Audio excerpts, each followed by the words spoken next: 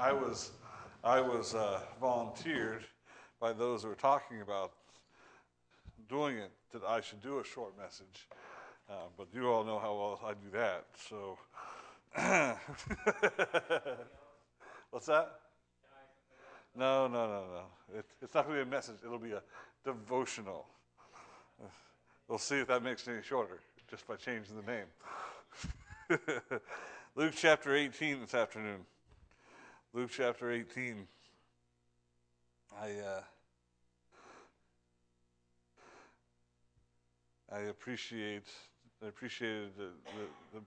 just what we covered this morning, and as we get into, we're going to cover I believe the armor fairly quickly, but I wanted to say that for Sunday mornings. I want to make sure people that are hearing it hear all of it and not just part of it, because the Bible says to put on the whole armor of God.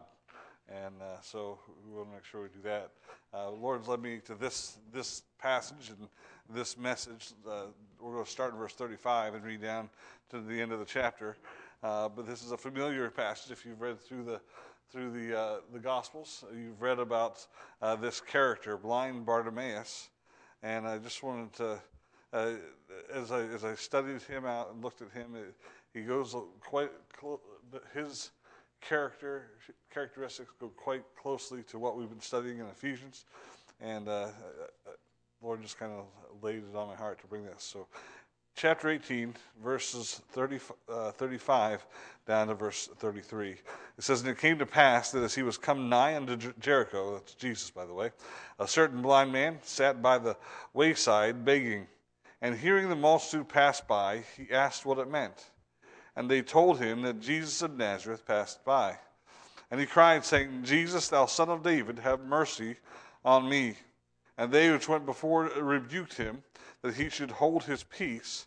But he cried so much the more, Thou son of David, have mercy on me. And Jesus stood, and commanded him to be brought unto him. And when he was come near, he asked him, saying, What wilt thou shall I do unto thee? And he said, Lord, that I may receive my sight. And Jesus said unto him, Receive thy sight, thy faith hath saved thee. And immediately he received his sight and followed him, glorifying God. And all the people, when they saw it, gave praise to God. Let's go ahead and pray. Father, we thank you, Lord, for this beautiful picture of salvation. God, I pray that as we examine it, Father, as we examine just the truth of your word, God, may you help us to just be ever more thankful for what you've done for those of us that are saved. And Lord, may the need be ever present and ever more clear to those that need you. Lord, whether they're here today or they're watching online or see this later, God, I just pray that your hand would be upon this message. Lord, you know that I need you. Lord, I don't have any grand thoughts of my own abilities here. Lord, I'm asking for your help. We ask this in Jesus' name. Amen.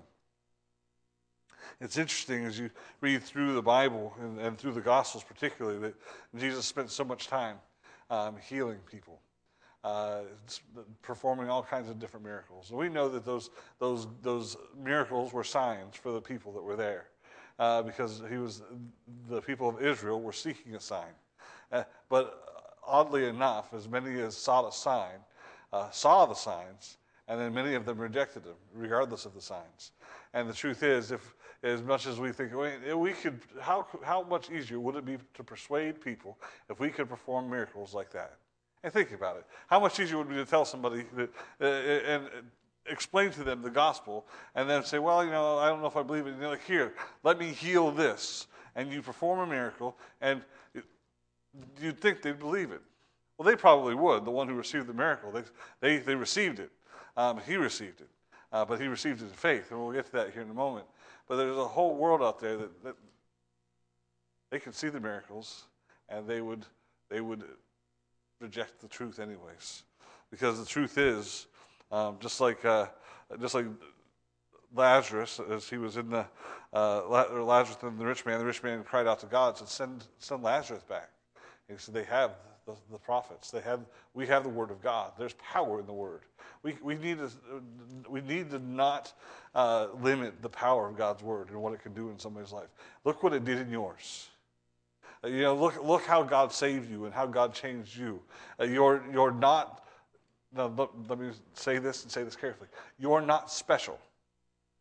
Now, while you are special, you're special to me, and you're special to the Father. God loves you.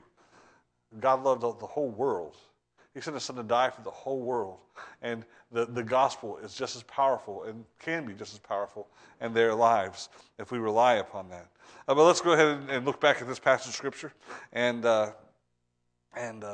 going to look at a couple things that I noticed. First of all, I want us to look at Bartimaeus' circumstance. It says there in verse 36, verse 35, says, it came to pass as he was come nigh unto the city, a certain blind man sat by the wayside begging. Here we have this man, he's begging for food. His circumstances are terrible. If you see somebody begging for food, if they're begging for money, especially back in those days, they had a very low threshold on what life was. But this particular man wasn't just poor. We'll get to that in a moment. But he was blind. Now, think about the different five senses. There are some senses that I could give up and it wouldn't bother me too much. Like when COVID first started coming out, and this they started talking about people losing their taste and their smell. Jess lost her taste and smell when she got COVID, and it was kind of funny watching her eat things that would normally disgust her. And now it's even different; it's changed, and her taste has changed, and there's certain things that she wouldn't eat before that she does now. I joked that I wish it would happen to me, because then I wouldn't want some of the stuff that I like to eat, and I might eat healthier. And but I don't think that's necessarily the case. But we can give up our smell, although we all love the smell of rose. Perfumes those are all nice. It's nice to walk into a room and just to have that waft of smell in your face. Sometimes you go into a restaurant or you're near somebody's cooking food and makes you hungry, right? We love that smell. But if I lost that smell, not a big deal. In fact, it could be beneficial depending on what you do for work, right? Or who you have for family members. It can be beneficial to you. You lose your sense of taste. While that could be tragic and does affect you, it's not the end of the world. There are those that have lost their sense of feeling, of pain, and while pain is necessary, there's a balance. There's a blessing versus cost there, right? While they don't feel pain when something happens to them, they also don't feel pain when something happens to them. It doesn't hurt them, but they can be damaged more. They may be injured more. But you lose your sight, and that's you lose your sight or your hearing. Those are big things. But even your hearing, at least you can get yourself around and pretty much take care of yourself. You may have difficulty communicating with people, but if you're blind, unless you've got somebody, especially back in those days, you have somebody to lead you around or to teach you, which they didn't have blind schools like they have blind schools today. There wasn't Braille like there is today. Those people that were blind were deprived of one of the most important senses in their life. And you and I take these things, take it for granted. Imagine if one day you woke up and your eyesight was gone. It would be life-changing, life-altering. He was born that way. So while it may be life-changing and altering for you, his life has always been that way. But what that tells me, though, is he's never seen beauty other than what people try to describe him. He has not gotten. He can't see the beauty of a sunset, or if he's blessed to have a wife, not able to see the beauty in her face. He'll never see a child look up at him with smile. There are certain things that you look at just makes you smile. Kai was in the other room earlier, and he was talking while Becky was trying to feed him, and he was making all kinds of cooing noises. So I was talking back to him from the other side of the room, and he'd look over at me and smile real big, and she would stop encouraging him. I said, but it's so cute. He'd never seen a baby smile before. we've heard babies coo, but there is a certain visual sense that he was deprived of. He was unaware of that beauty around him and unable to enjoy those things. He was deprived of being able to read. I love to read. And I'm excited. I'm getting more excited because my kids are starting to read more. There was a period of time where they would take after their mother, and she hated reading. But now they're reading all the time, and chapter books for Ezra and Elijah, and Hannah's starting to read Green Eggs and Ham. I don't know how many times I've heard Green Eggs and Ham this week. But praise God, she's reading because she enjoys it, and she likes it. That's awesome. You read for enjoyment, but there's also instruction in reading. Because those people that read more learn more. And so what a blessing it is to be able to sit down with a book and learn from that book. But listen, he was deprived of that ability. He couldn't go to, there was no school that would teach him how to do certain things or work in different careers. He was blind and unable to enjoy himself or improve himself, at least according to that restriction. And not only that, he was in peril all the time. Nowadays, they've got crosswalk signs and all. Listen, when the Roman chariots were running down the road, they didn't care if there was a blind man trying to walk across the road. And he couldn't see necessarily that danger coming. He couldn't tell if there was a hole in the road. He couldn't tell if there was a cliff nearby. He was limited in his life. He was confined, and all because he was born blind. But not only does it tell us he was blind, he was poor. Because he couldn't see, it limited what he could do for work. In fact, I'm sure there weren't many jobs out there for blind people. You ever see a blind fisherman? He always gets this line stuck in the weeds. I'm not trying to make fun of blind people. You need to be careful. I'm not trying. But he was limited in what he could do for work. There wasn't those types of work. So what was he limited to? He was a beggar. He sat there on the side of the road and crying out for alms for the poor. Alms is money that was given out of compassion by those who had money to those who didn't have money. You see people doing it all the time on the corner of the rotaries now, or they're sitting outside of Target. As you drive out, they're in need of something.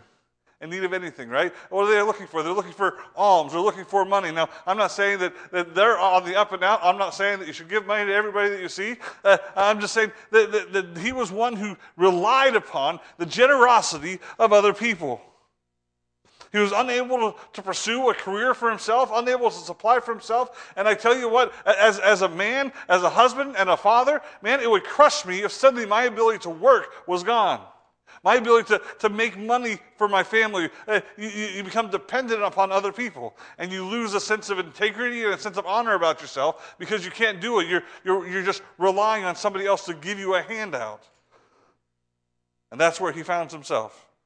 So he's blind, he's poor, and the truth is he's hopeless. Now, the Bible doesn't tell us there that he's hopeless, but he's been blind since birth. He's not a young man. If there was something that could have been done for him, it would have been done before now. There was no doctor that he could go see that was going to magically perform some kind of surgery on his eyes. Today, there's different surgeries, and there's different. You can actually have transplants of your eyes and things. They have that stuff now. Back then, they didn't have that.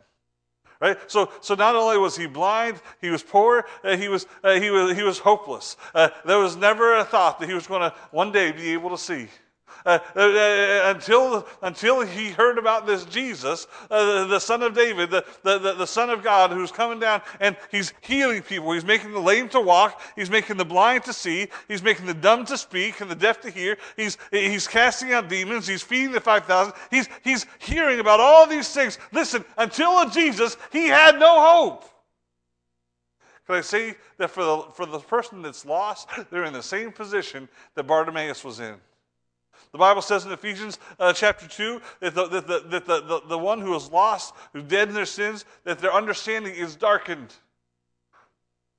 They don't know the danger that they're in. Their lives are in peril. They're walking around in this life thinking that they're okay, but they don't know the peril that they're in. They don't understand that they're sinners, that they're on the way to hell. They don't understand that one day they're going to have to stand before a holy, just God who will judge them for their sin. And in their sin, they'll be found guilty, and they'll be cast into hell for all eternity. And they don't know it because their understanding is darkened. They're living their life thinking everything is okay because I went to church at this point in time, or everything's okay because I prayed a prayer once upon a time. Everything's okay because I did this, or I gave money here. I was just generally a good person. My good works outweighed my bad. There's a whole lot of people out there that they have a wrong understanding, and their understanding is darkened to the truth of the gospel.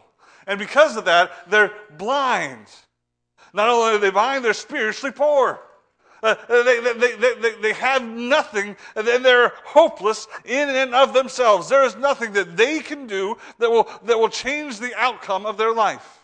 There's nothing that they can do that can stop the judgment that's going to come one day. There's no good works. There's no money spent. There's no church they can join. There's nothing that they can do, humanly speaking, that will save them. They're hopeless. The Bible says in 1 Corinthians 15 of Christians that our hope is in the resurrection of Jesus Christ. And if there is no resurrection, we are of all men most miserable. Why? Because we have no hope. We're hoping in something that didn't happen. I'm here to tell you, and Paul went on to say, but Christ did raise from the dead, and we do have hope. But our hope isn't in what we do or what we've done. Our hope is in what Jesus Christ did on the cross, how he died for our sins and rose on the third day to live forever and sit beside the Father up in heaven, and now he's our mediator. It's all on him and not on us, because we can't save ourselves. We were blind. If we were saved, we were blind, we were poor, we were hopeless. Next, I want us to take a look at his application, his cry unto the Lord Jesus Christ. It says there in Luke chapter 18, it says, verse 36, and hearing the multitude pass by, he asked what it meant. And they told him that Jesus of Nazareth passed by. I want to just notice something real quick.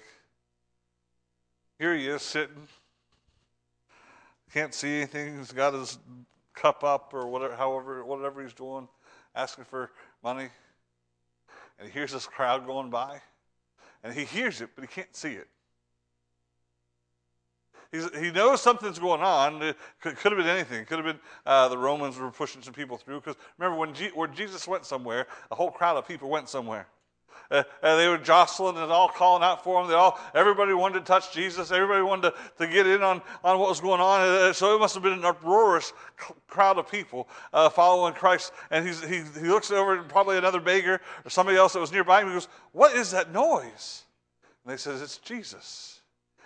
And something clicked in his brain. I have heard that name before. Isn't that the guy who healed the lame man? Isn't that the guy that cast out? Isn't that the guy the Pharisees are always talking bad about? Isn't that the guy that they say is the Messiah? He says, "Jesus!"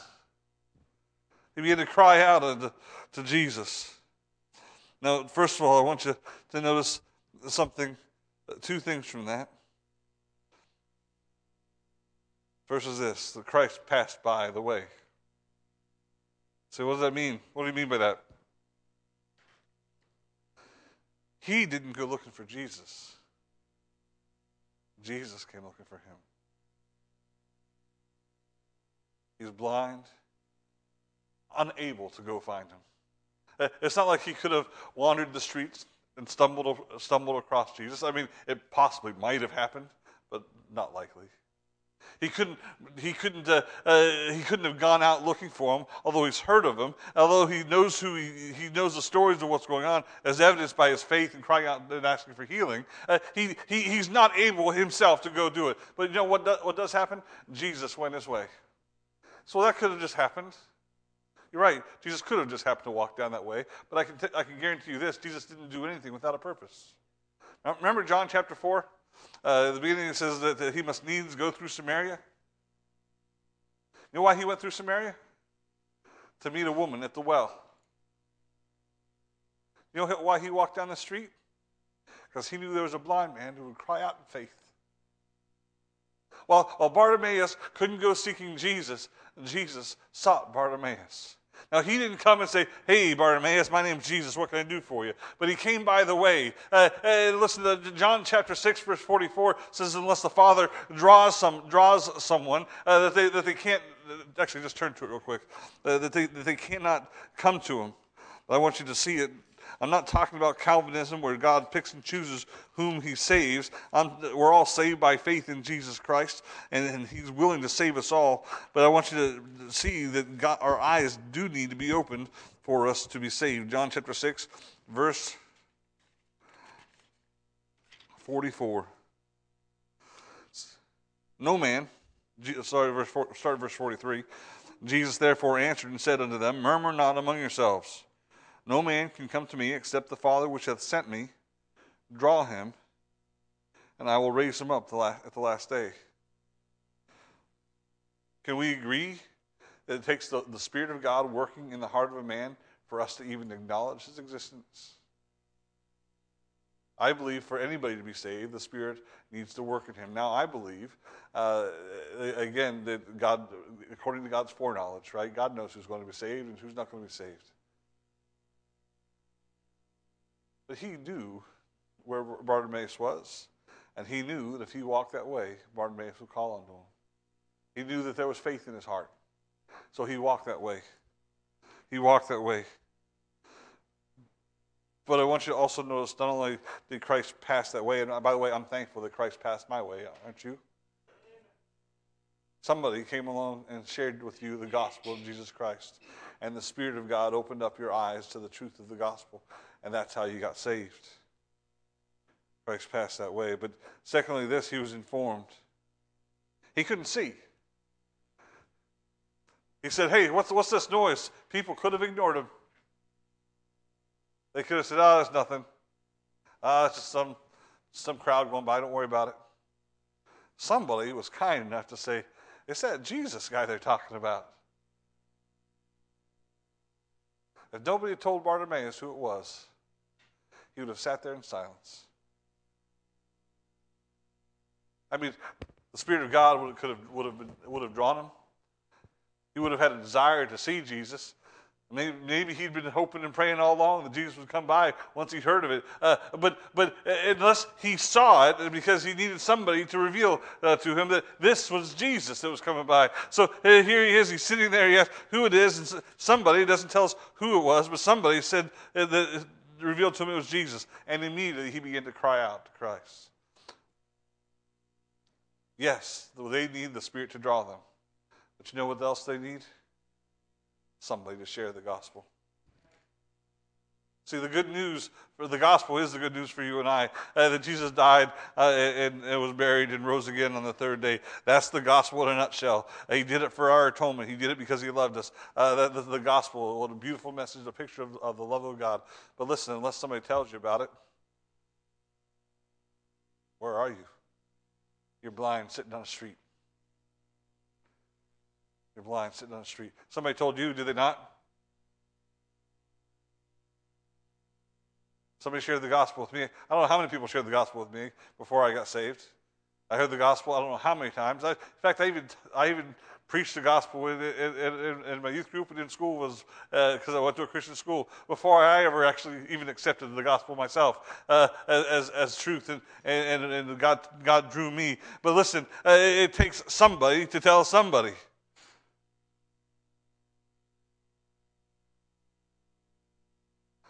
When's the last time you told somebody? I won't harp on it. We mentioned this morning, but how important it is that there needs to be someone to share the good news of Jesus Christ. It is vitally important, not necessarily for you, but it is for them. Because you have been blessed with salvation, and God desires to bless them. Now, not everybody that you share the gospel with will want to hear it. Some will reject it. There were many that rejected Jesus in his day too, even though he was performing miracles and healing people. They would watch those miracles and they would walk away, and I don't know how they did it. I don't understand it, but they would walk away because they rejected the message that he brought. But I'm telling you, there are people out there that if they heard it, if somebody were to knock on their door, or somebody were to hand them the tract, or somebody would sit down and talk to them, there are those out there that will get saved. Do you know how I know that? Because the gospel still saves people. And if there weren't people out there that would get saved, Jesus Christ would have already come back. The Bible says that there's some that count him slack in his promise of his return, meaning they don't believe that he's keeping his promise. And you know what the answer was that Paul gave? He says that he's not slack concerning his promise, but that he's long-suffering, because he doesn't want anybody to perish. So he's waiting for those that will get saved to get saved. So if you want to hurry the coming of Jesus Christ, get out there and tell somebody about Jesus. Because when the last one gets saved, he's going to come.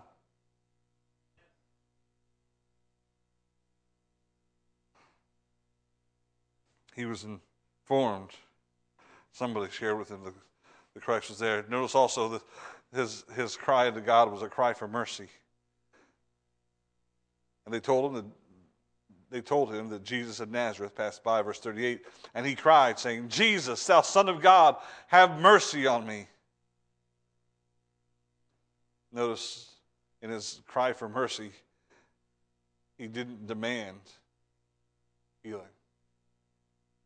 He didn't say, you're God, and I deserve this. You took my sight from me. He didn't demand. Instead, he sought for.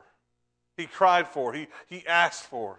There are a lot of people that demand what they believe God owes them. And I'm telling you, God owes us nothing but judgment. But in his love and in his mercy, he'll give us his grace and salvation. The one who demands forgiveness won't be forgiven. Because why? He thinks he deserves it. Think back to the parable of Jesus. He's talking about two men who were praying, and one was the Pharisee, and he says, "Thank you that I am not like this other guy over here." I'm paraphrasing. The tax collector. I give to the poor. I pray in the streets. I do all these wonderful things. Thank you for making me who I am. Paraphrase. That's not exactly how he said it. But there was another one there.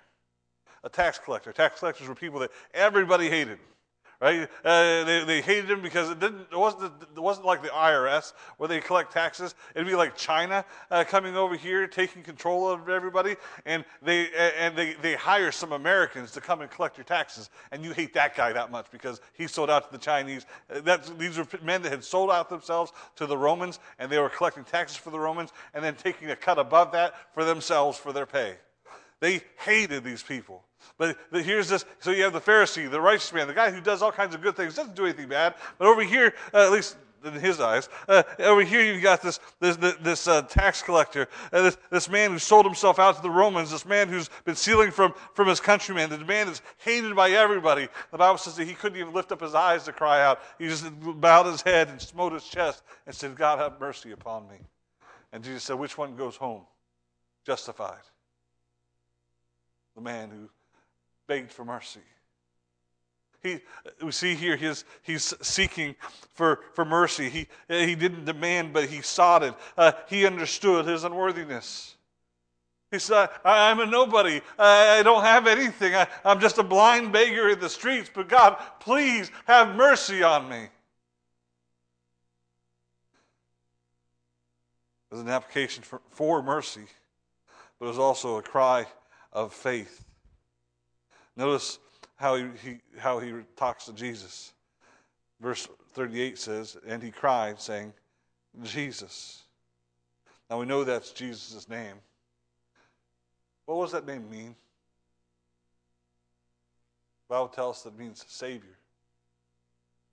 He cried out to the Savior. You say, well, he was just saying his name. Well, then he said, thou Son of David. The fact that he said son of David refers to the fact that the Messiah, it was to be a son of David.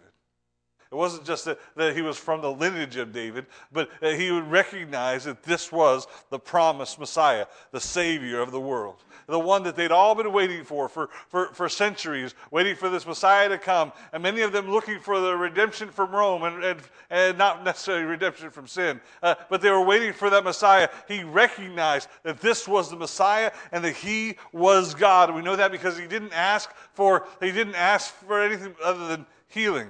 Listen, only God can. Remember, he was hopeless. There was no man that could heal him. He was speaking to God. So it was a cry of faith. He says, I believe that you are the Savior. I believe you are the Messiah. I believe that you can do what no man can do. And the same thing is with the child of God. We need to come to God seeking mercy, but also we need to come to him in faith.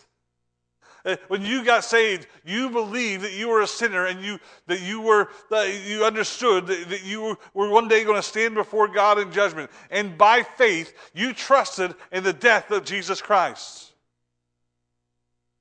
That's what saved you. Your faith. The Bible says that Abraham believed God, and it was counted unto him for righteousness. And the same thing, you believed God, and God gave unto you the righteousness of Jesus Christ. You're not righteous in and of yourselves. You receive the gift of righteousness from him. Now, that doesn't mean you're perfect. It means when God looks at you, he doesn't see you as the miserable, worthless sinner that we are. He sees us as his children. He sees us the righteousness of Jesus Christ. It's called justification.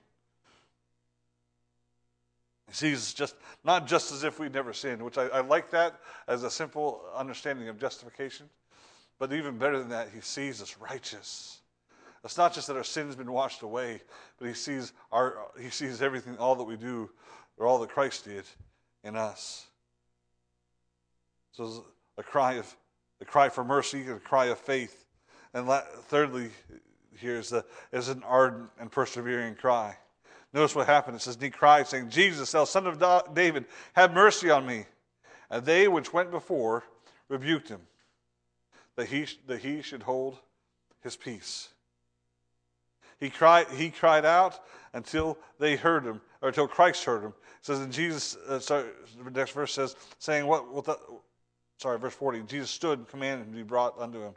So he cries out, he starts crying out, and he's told to be quiet and to stop yelling. And he doesn't shut up, he just keeps crying out, Jesus, thou son of David, have mercy!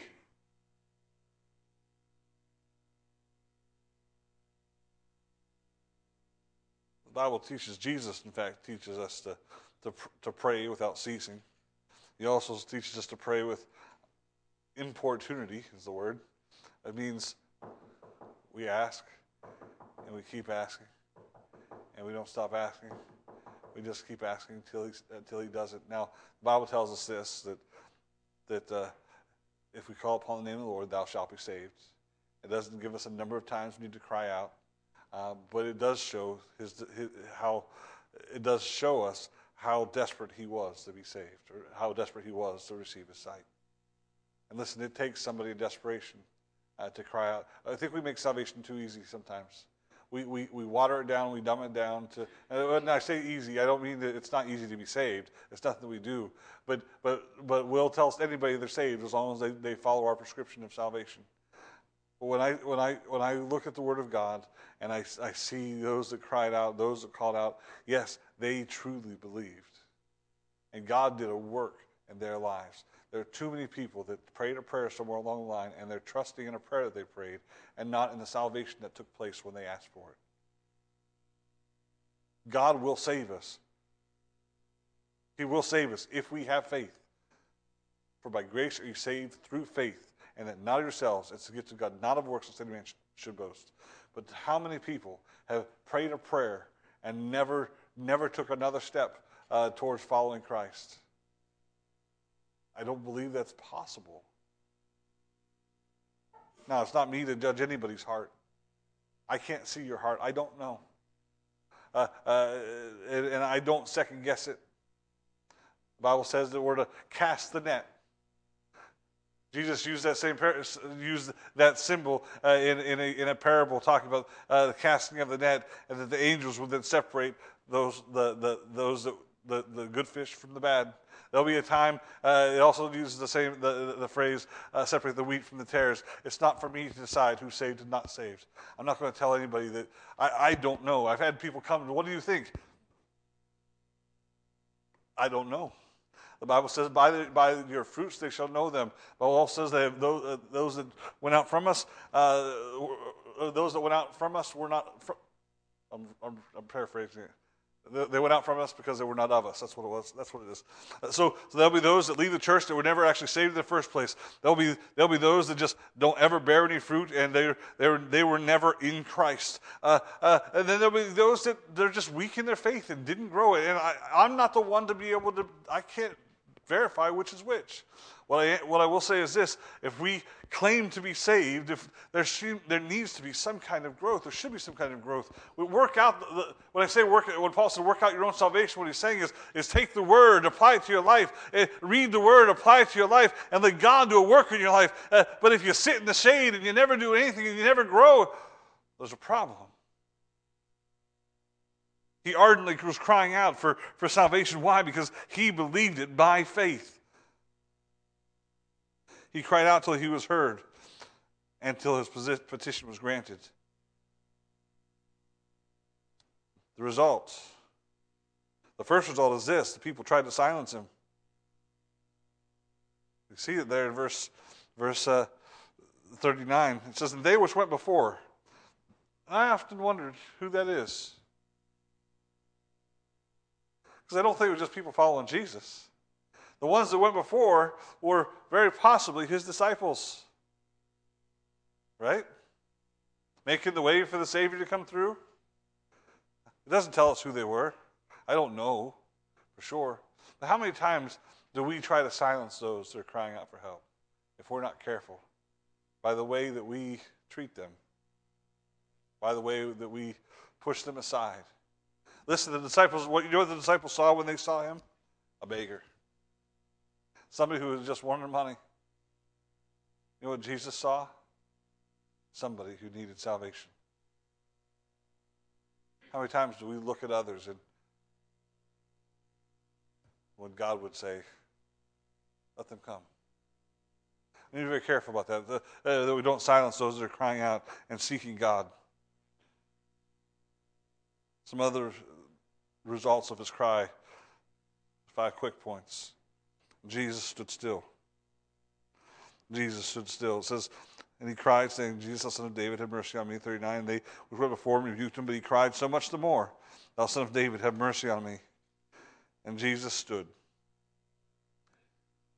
His cry stopped Jesus in his tracks. Prayer grabs the ear of our God. When we pray, what is it we're doing when we're crying out to God? When we pray, we're calling unto him for help. What is it that we boldly enter the throne room of grace, where we seek help in time of trouble? The Bible says that he runs to help us. I love that thought that he is so in tune with our needs, so in tune to our voice. Listen, the Bible says that we're to be in tune to his voice. The sheep hear my voice, but he's so in tune to us that we're in trouble. He's willing and more than happy to come running to our aid. Again, I believe he walked down this way on purpose, but when he heard the cry, especially the ardent cry, they couldn't keep him quiet. Prayer stopped him. Notice also, it brought him. Prayer brought him. Jesus commanded him to be brought to the Savior.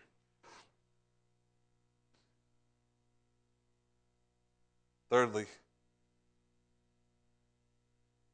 he listened to his plea. Fourth, he granted his desire.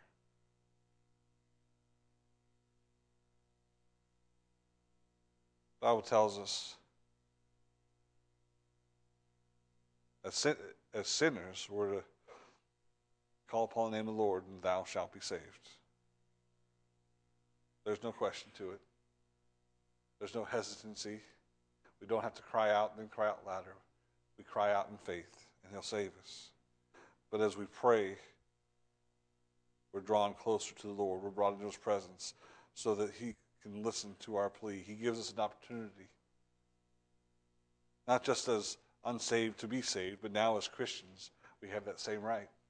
In fact, He tells us we can have boldness. We're given the privilege and the honor of coming into His throne room. And then lastly, here, He granted his desire. Or not lastly, there's one more. He granted His desire. He said, receive thy sight.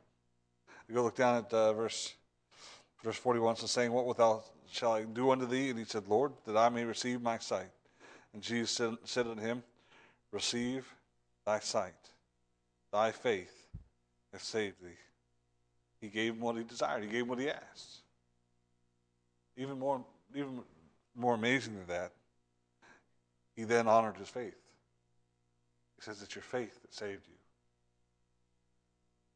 My goodness, when we look at what God did for him, we see what God did for us and the parallel there is in salvation in this. He cried out for salvation. Salvation from what? Sin.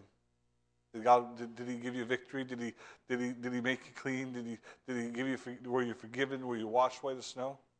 According to the Word of God, absolutely. You don't have to be what you once were. You don't have to. You don't live in that life anymore.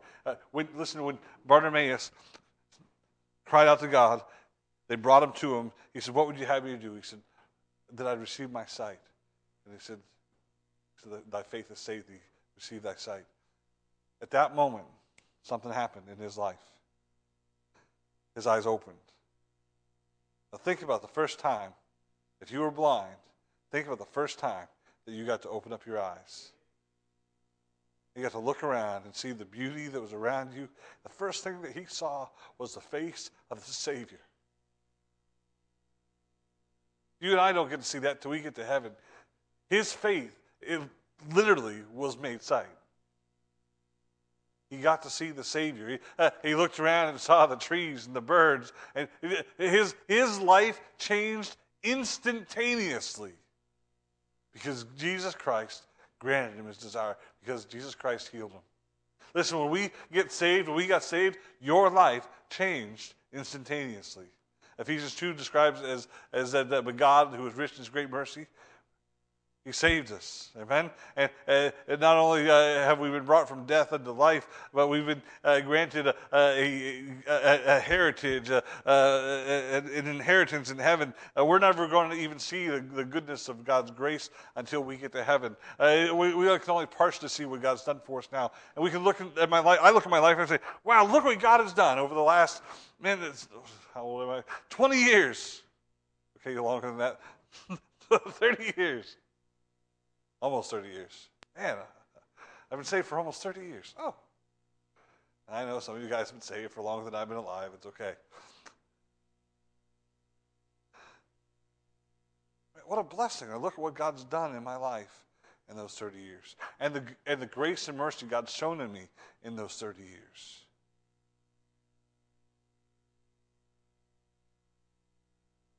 That changed Bartimaeus. Because no longer did he sit on that sidewalk or side of the road, whatever it was, alleyway, begging for money. What does the Bible say that he did? Immediately he received his sight and followed him. He got up.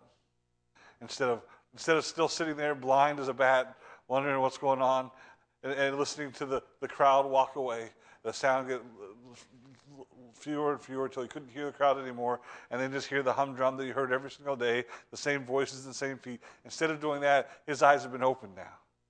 And he can see the beauty of the earth. He can see all the things that are around him. He can see where he's going. God has changed his life, and he chose to take that life and follow Jesus. He said, I'm not going to sit here anymore and beg for money. Listen, he could have said, I can get a job. I can work now. No. And that doesn't mean he didn't eventually get a job. But he decided at that point that the best thing he could do would be to follow the one who saved him. There are too many Christians, or too many people that claim to be saved, that they get saved, they pray their prayer, and from that point on, they sit back on the side of the road. claiming they're saved. Well, if you're saved, why are you sitting on the side of the road acting like you're still blind? Get up. Follow the Savior. He followed the Savior. Why? Because there were things he needed to learn. There are things that he needed to be taught, things he wanted to see. He wanted to spend time with the one who was there. May God help us to have a desire to spend time with Christ, to serve Christ. Can you imagine how grateful he was for sight? There are those videos on YouTube of people getting the cochlear implants, and the first time they get to hear the voice, and sometimes it's little kids, and man, those things will make you cry. I don't know how many times I've welled up in tears, and when I've seen some little kid who's never heard their mama's voice, they hear their mama's voice, and they're just big grin and tears running down their face, or the woman who the young lady who her mom and her fiance or boyfriend were there when she got hers turned on, and the first words she heard from him were, "Will you marry me?"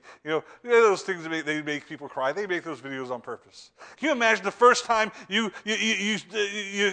being able to see how grateful you're going to be to the one who gave you sight? Man, it wasn't like a work of doctors or nurses or healthcare system. Listen, it wasn't some man's invention that you got to put on. No, God came along and he gave him sight. And he was grateful, so grateful. He said, "I want to just be with you." He could have gone around and seen all the things he'd never seen. He could have went home and said, "Mama, Mama," saw his mama's face for the first time. No, he didn't even want to go look in the mirror and see what he looked like. Probably that was a safe bet. Being a baker, he probably wasn't the most presentable. But what he wanted to do was spend time with the Lord.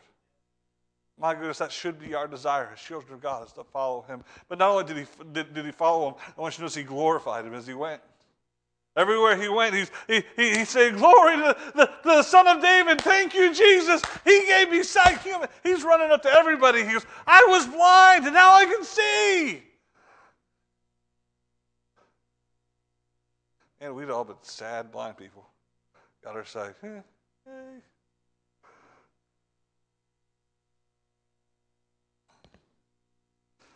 And even more than that, because of that, because he followed him, because he glorified him, the last result was this: his life became a testimony to others. Notice it says he followed him, glorifying God, and all the people, when they saw it, gave praise unto God. Everybody that knew him, they walked by him for years, because he's not a kid, he's an adult. He's been begging on that corner for a long time. It's interesting. You can drive up and down around the rotaries, and you can recognize that it's always the same people in the different rotaries. It's not a bunch of different people. It's always the same ones.